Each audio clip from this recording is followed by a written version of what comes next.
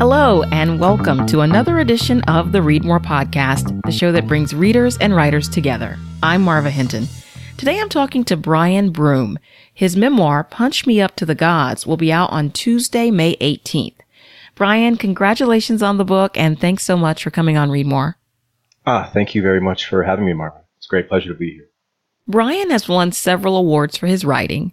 In addition to memoir, he also writes poetry and screenplays, and he teaches in the writing program at the University of Pittsburgh. I have already recommended your memoir to friends. It's just this beautiful book about growing up Black and gay and poor and dark-skinned in a small town in Ohio in the 80s. You also touch on your addiction to alcohol and cocaine that you developed as a young man. But I understand you did not set out to write a memoir. How did this all come about? No, I did not set out to write a memoir or really anything at all. How it came about was I had gotten to a point in my life that was pretty dark, and I was causing damage to myself and the people around me. So a good friend of mine said, if you don't go to rehab, I will no longer be your friend, and you're going to die on top of that. So I went to rehab. I decided before I got to rehab that I didn't need to be there. Once I was there, they put me in a room with a man who snored just like a freight train. He snored every night. He had a CPAP machine that would slide off of his face. And then he would just bring the walls down with his snoring. And I couldn't sleep. So I sat up nights, and they gave you this pen and pad in the rehab that I went to. You were supposed to write down your epiphanies and thoughts. And I just started writing. And the question that I was asking myself is, why am I here? Why am I really here? Do I really think I have a problem? And so instead of sort of directly addressing those questions, I started to write stories from my life, which I thought were kind of watershed moments for me. I started writing them, and then that was all I was doing. I was up till 3-4 in the morning, like just writing these stories. And so I had a little collection of stories once I got out. And when I got out, I was afraid to leave my house because during my stint in rehab, I recognized, yes, in fact, I did have a problem. And yes, in fact, it did need to be addressed. And when I got out, I was terrified that I would relapse. So I stayed at home all the time. And I was writing on social media, just these long tomes on Facebook. And then a friend of mine reached out and said to me, the stuff that you're writing on Facebook is not bad. Like maybe you should try to submit some of it somewhere and get it published. And, I had no idea what that meant. But I did it. And the first thing that I ever sent out got published. And I thought, maybe there's something to this. And then I started getting more and more social in a way. I wanted to see people, but I didn't want to interact with people. So I started doing performances all around Pittsburgh. I was doing readings and doing The Moth and doing this thing in Pittsburgh called Wordplay. That was a lot of fun. So I got to interact like with an audience, but not, one-on-one. So I felt kind of safe. And then one night I did a reading at a space here in Pittsburgh, and a woman walked up and said, my name is Danielle and I'd like to be your agent. And I was like, okay, I don't know what that means, but sure. And that's how the book got rolling. She said, what do you have? What do you have written? And I said, I have these stories that I was writing in rehab, and, and that's the book, basically. Oh, wow. That's an amazing story. And I'm sure when you got home that night, you had to be having a lot of thoughts about that. I mean, you weren't even setting out to write a memoir. You were just jotting down some things in rehab. Did you ever think, is this really a good idea? Because I always wonder whenever I read a memoir, I always say, oh, anybody who writes a memoir is so brave. I just can't imagine opening myself up like that. Well, I mean, in the beginning, when Danielle asked me if she could be my agent, I thought absolutely nothing is going to come of this. Like, nothing will happen, but I'll do it because what else am I doing? So I really didn't think much about it in the beginning, but now as it gets closer to an actual publication date, I'm thinking more like you, like, oh my God, what am I doing? But I think in terms of my recovery, and for, I don't know, kind of being healthier going forward in my life, it's better to just sort of tell the truth about what happened, and maybe it'll help someone who might be experiencing the same things that I experienced. You use a really unique structure in your writing. Your chapters are framed around the Gwendolyn Brooks poem, We Real Cool, and your descriptions of a young boy and his dad that you notice while you're on a long bus ride. Those observations are interspersed with your writing about your childhood and your time as a young man. Why did you choose to tell your story this way? I feel like it kind of chose me in a way. I had this collection of stories, and I was writing them, and then I was introduced to the Gwendolyn Brooks poem. And the way it was structured and what it was talking about really resonated with me. I read that poem and I thought, she's talking about Black masculinity. If you listen to her being interviewed about the poem, she never, not in any interview that I ever saw or heard, does she say the word masculinity. But to me, it felt like this is exactly what this poem is about. It's a sort of mini treatise on how Black boys oftentimes learn to conduct themselves in manhood, or learn how to become a man. The aloofness, the aloofness is the thing that sticks out the most. We real cool. We left school. We lurk late. Those kinds of tough guy things. And I thought, I wonder what I was doing at that time in my life. Because Gwendolyn Brooks describes the poem when she's interviewed as saying, like, she was walking by a pool hall, and there were 7 boys inside who were conducting themselves in a very kind of manly way. And she wondered what they thought about themselves. And I was thinking that too. What did I think about myself when I was a young boy? And those lines just leapt out at me, And I was like, I have a story for every one of these lines, sometimes 2 stories. So then that became integrated into the book. The bus ride, I got to tell you, I write on the bus every day. It's a weird habit that I have. Every time I get on a bus, I take out a pen and paper and I just start jotting down the things that I see, jotting down people's behaviors and eavesdropping on people's conversations. And when I saw that man and his son interacting, I saw, a kind of pedagogy going on. I saw a tutelage, like his father was teaching him what not to do in order to conduct himself as a man. And that leapt out at me as well. And I was like, well, that has to be part of the book somehow, So I feel like just in looking around and looking at other artists' work and looking at the world around me, like that structure kind of came to me. I don't know that I did anything to bring it about, but that's how the structure of the book ended up the way that it is. Well, I feel like it works really well, that you can hear the things are talking to each other, and that's really neat whenever you get to see that. Yeah, I thought they worked well together. So you write about knowing from an early age that you were different. You were not like your dad, not like your brother or the boys you went to school with, and you paid a big price for this. You write about being physically abused by so-called friends and by your dad. The title actually comes from something your dad said to you during one of your beatings.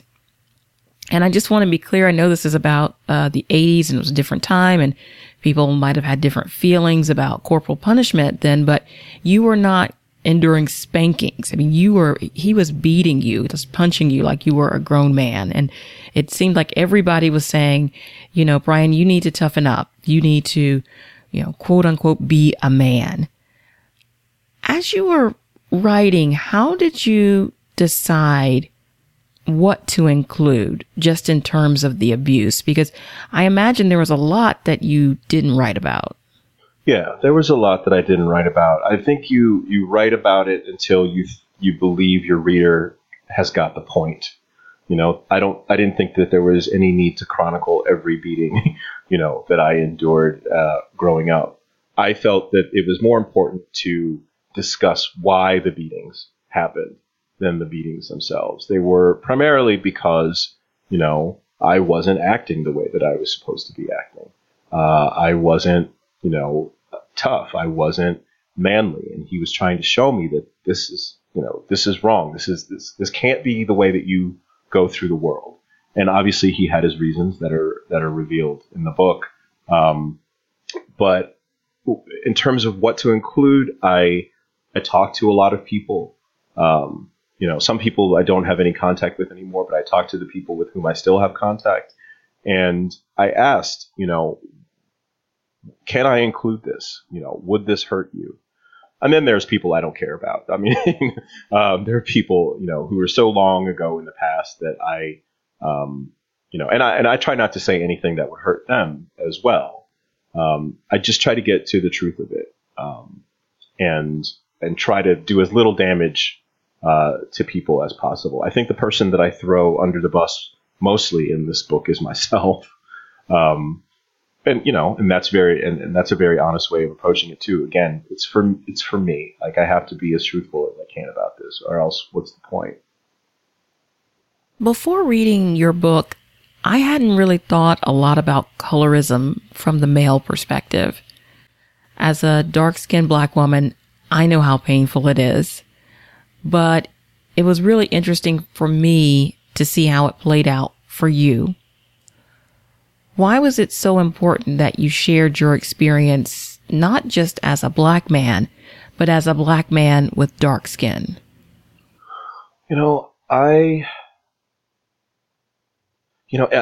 That story is an interesting story because it was published somewhere else before.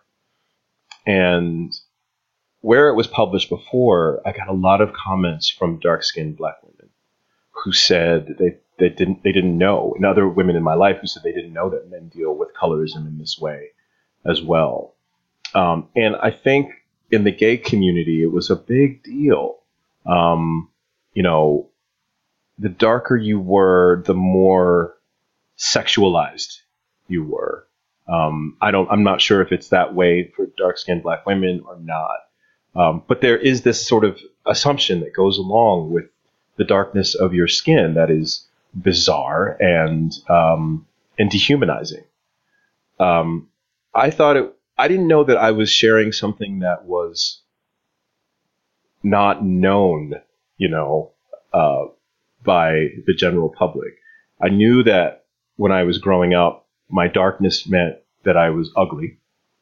Because I think in the 80s, it was all about, light skinned. I remember, the more desirable boys were always the light skinned boys. It was like a big rage, and good hair, and I remember that I was ugly, when I was young. And then as I came out and started going into gay life more and more, I wasn't so much ugly as I was fetishized. I don't know if I can say this on your program, but it was like, you have a big, because you're Black, you have a big dick, and you are mainly used for sex. There was no humanity involved with it, and you were a fetish item. So I just wanted to incorporate that story to sort of illustrate how I thought I was supposed to fit into the world. I was supposed to be rough and tough and sexy and a sex machine and super masculine. And I was none of those things. And I believed that was my failing. I was trying to fit into the ideas that other people had about my body. And I think that happens to a lot of us. Well, I'm so glad that you included it because it prompted me to have some conversations. I actually talked to my husband about this and saying, I didn't realize that dark-skinned Black men face this. I mean, I was talking to him about some of the stereotypes there are about light-skinned black men that we see now. And he shared an experience with me about there was a dark-skinned boy at his high school who everyone was afraid of. Mm-hmm. And he said he felt like it was because not only was he black, and this was a school where there weren't that many black kids at all, but he was black and he was dark, and that made the teachers, everybody, he's like, he's the same kid he's always been.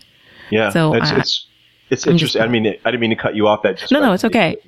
It resonated with me because also, the dark, it's such a bizarre thing we've done, with colorism. The darker a man is, the tougher he is. And the more fearsome he is. He has superhuman strength. Again, he's proficient in bed. He is, these weird kind of like Mandingo fantasies that I ran up against, just traveling through gay life, and it was not me. I do know boys who tried very hard to fit into the mold of what other people saw, to perform this idea that other people saw in their bodies. And it was really, it was pretty damaging, I think, to me. You also write a lot about race in this book. You mentioned that as a child, you saw your parents struggling financially and also enduring a loveless marriage. And these were things that you never saw from the white families popular on TV at the time.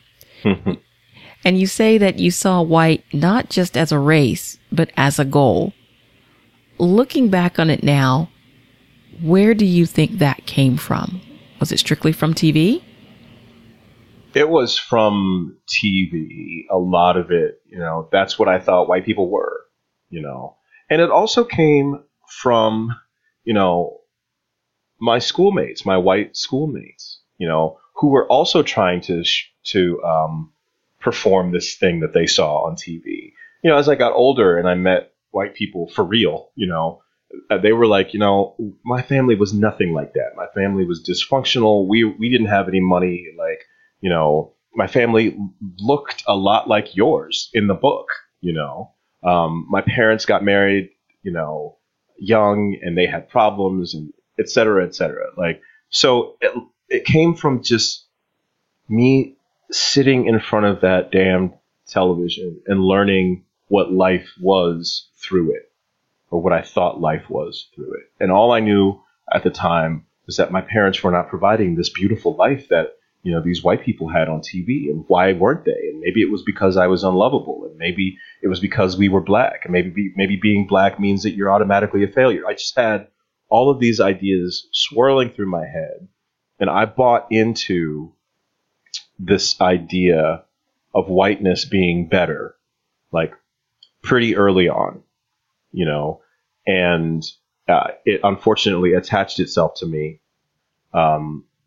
And I lived that way for far too long, and realize, of course, now that it's all just a big lie. It's a huge construct. It's made up. It's ridiculous.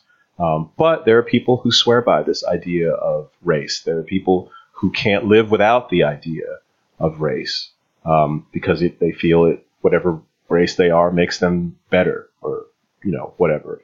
The ridiculous of it now smacks me in the face, of how. But I was young. I was foolish, and there was, I think and if I can talk about my parents in this way, I think the mistake that they made, and they didn't know they were making it. I'm not talking bad on my parents, but what they did was, they told me that white people could be mean. They told me that white people could be unfair. They told me that white people could be dangerous, but they didn't tell me why. And what I mean by that is they didn't tell me that these people who practice this thing, this racism, as Toni Morrison said, are bereft. They didn't tell me that these people are wrong. They just told me that these people are capable of doing you harm. But they didn't tell me that I wasn't wrong for being. They just told me to watch out for white people, if that makes any sense at all. And that's a vital component, yes, as black parents, they had to warn their children about what white people can be. But they should have added that component, like, these people are also crazy. That brings me to this. You write about one particularly painful incident as a teenager where a group of white friends let you down and your mom had to come to your rescue. Yeah. And she was very upset and told you, don't you ever trust white folks again. And it was interesting to me that you took that to mean, don't trust the white people in this small town where you live. Oh, yeah. You thought things would be better elsewhere. Right.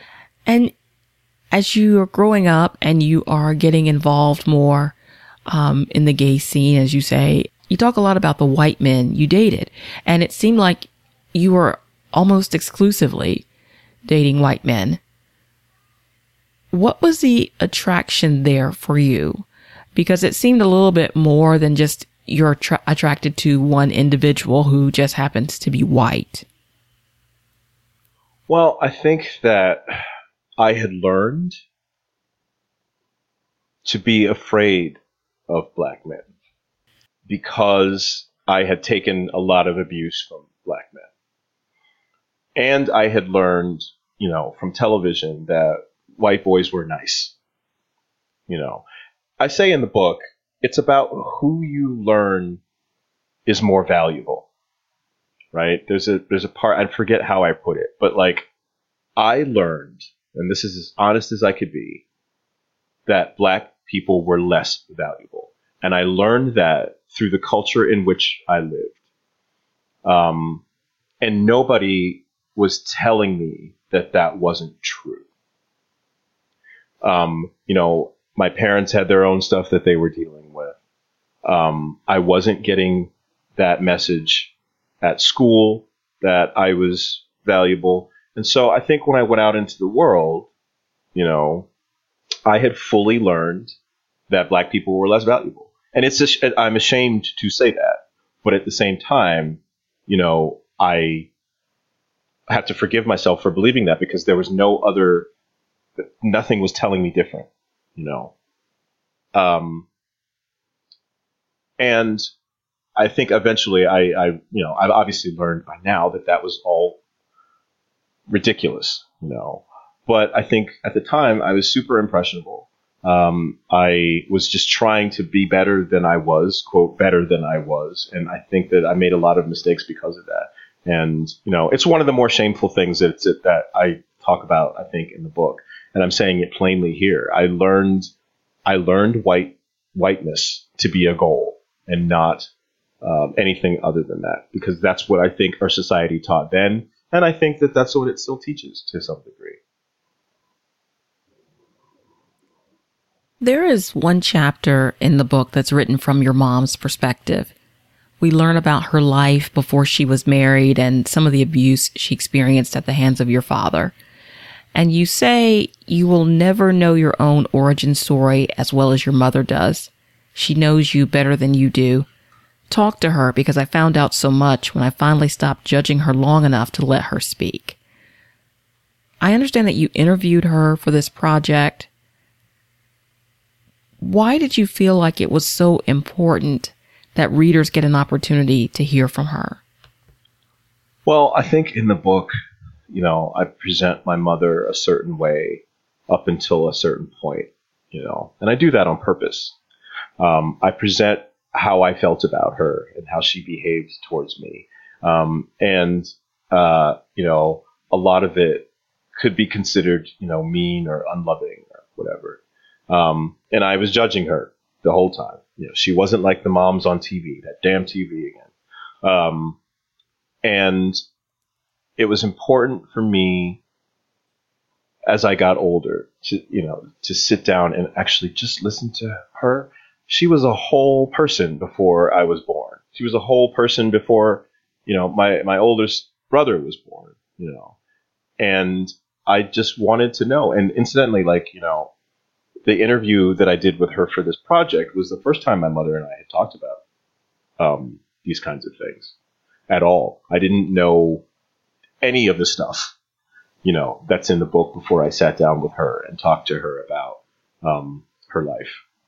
And I was amazed, that she was a young girl with dreams and who wanted things and who didn't necessarily, get the life that she wanted, and just that I was laughing and with her when she was talking about being, an umbrella girl at a department store. It was important to humanize her because everything she did for a good reason. And I don't think that's not arguable at all. She did everything she did for a good reason. And I just desperately wanted to humanize her. I think I try to humanize my father too, towards the end as well. But I didn't. But I wanted to create a whole picture of the people involved in my life, and not just these kind of like one-dimensional characters. Well, that definitely made me see her in a different light. And as you mentioned, you did that for your dad as well. Despite all the abuse you endured at his hands, you grant him a lot of grace in this book. You mentioned that a lot of what he said and did to you came from fear. How did you come to realize this? And why was it important for you to portray him this way? Because I imagine it would have been easy to just have him be this, sort of large, menacing figure in your life. I think a lot of people are probably still going to come away from this book thinking that my father is a villain. And he was in some ways. But again, he didn't know any other way to behave. Like, he didn't know that there were options for him. He got trapped into this idea of being, quote, a man, end quote, to the exclusion of all other things. And he just didn't know what else to do, And he also came from an abusive home. And, the stories of my grandfather and how he behaved, that's my father's father, are legendary. He was just, a sociopath. And so my father, a man coming from that environment, didn't know any other way. I never met him. But my mother tells stories of how violent, he was with his children and his wife. So when I look at the big picture, and this sounds weird to say, but my father could have been a lot worse. The things that he did, like my mother, he did out of concern, and he did out of a place of really just not knowing what to do. When he lost his sort of status, he was truly rudderless. He was adrift, and I think he was confused. And I think most importantly, my father was anxiety-ridden and depressed, just like me. I think he struggled with those things as well, and he did not know how to handle them. And I often wonder, what must have been going through his head, when his world fell apart. There was no such thing as going to see a therapist. There was no such thing as, being medicated. And even if there were, that wouldn't have been something that he would have done because it just wasn't done at that time. So I think, I forgive him for being the way that he was, because he just didn't know of any other option. Well, Brian, now I'd like to ask you a couple of questions about what you like to read and the authors you enjoy. Sure.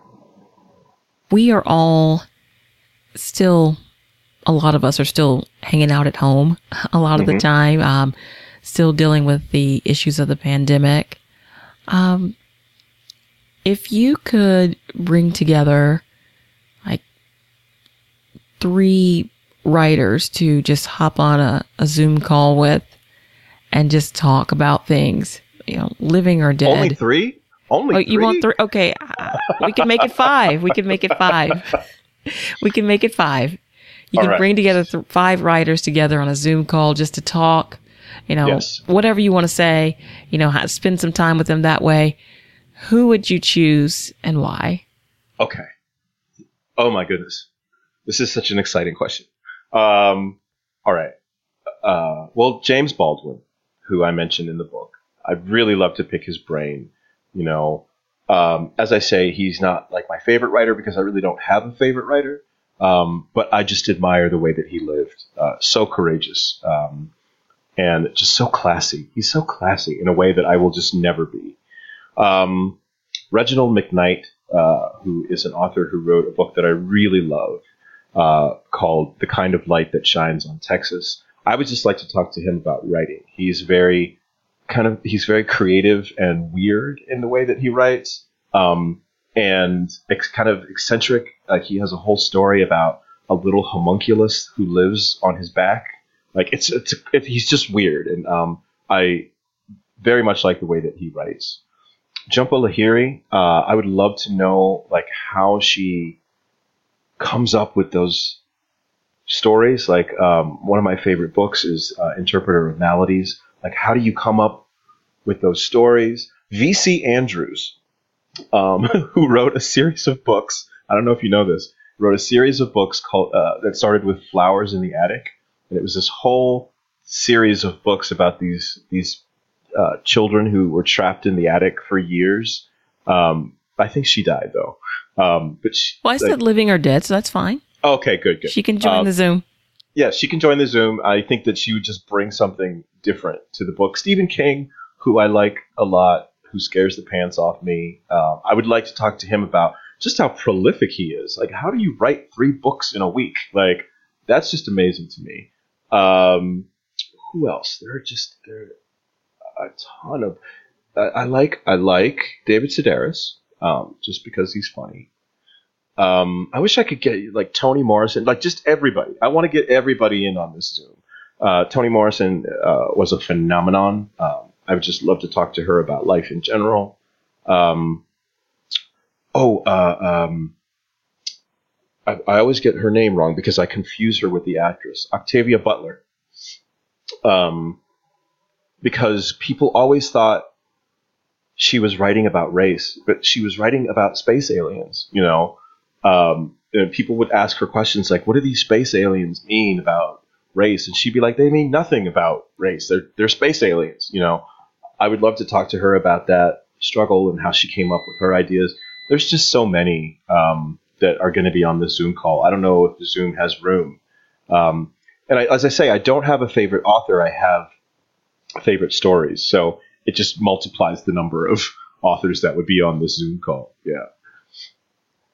Well, let me ask you sort of about the flip side of that.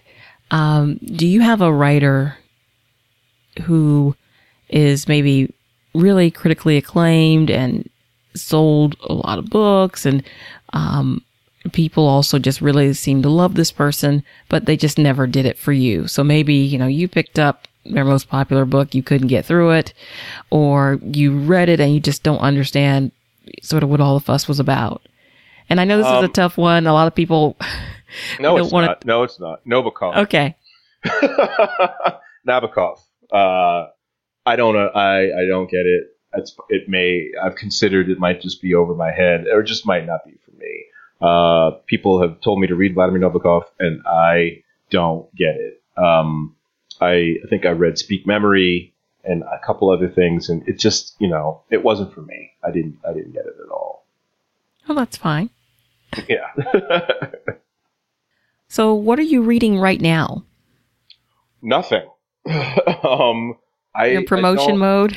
I'm in promotion mode, and I'm not reading anything at all, Marvin. Like, I wish, my dream at this point, I have a garden out back, and I want somebody to come over and somehow rig up a hammock, and I could just grab a book and just be there all day, like, reading. I haven't read anything in a while because before promotion mode, I was writing, and I was also in school. So I've read a lot of pedagogical textbooks, if you're interested in hearing about those, but not really a whole lot. I'm looking forward to reading these books I have. I have Jeffrey Eugenides' Middlesex on my desk. or next to my bed. I have Isabel Wilkerson's cast next to my bed. Like, I just have this stack of books that I aim to get through. As soon as things die down a little bit, I can get back to reading. And what about writing right now? Are you able to write anything, or are you just needing to get through this promotional push? Well, I still ride the bus with my pen and pad, and I still take little notes. And from those notes, I hope something arises. I haven't written anything long form in a while. I am working on something that I hope to get somebody to publish. It's just a short story about me and my cousin. But it's hard to get into it, when you're doing promotional stuff. I'm the kind of person, I think, who needs it to be kind of quiet.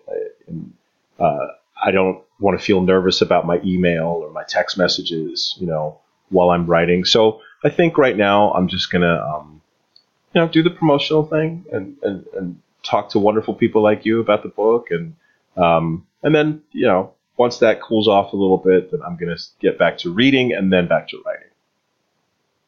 Okay, well, Brian Broom, thank you so much for coming on to talk about your work. Thank you very much. I really appreciate it. This was great. I really enjoyed it. You can find out how to win a free copy of Brian's Punch Me Up to the Gods on our website, readmorepodcast.com. And if you like the show, please leave us a rating and a review on Apple Podcasts. You can also support Brian and the show through buying the book on our site. Please follow us on Twitter at Read More Podcast and like us on Facebook. Join us again next time for another edition of the show that brings readers and writers together. Until then, I'm Marva Hinton, reminding you to read more.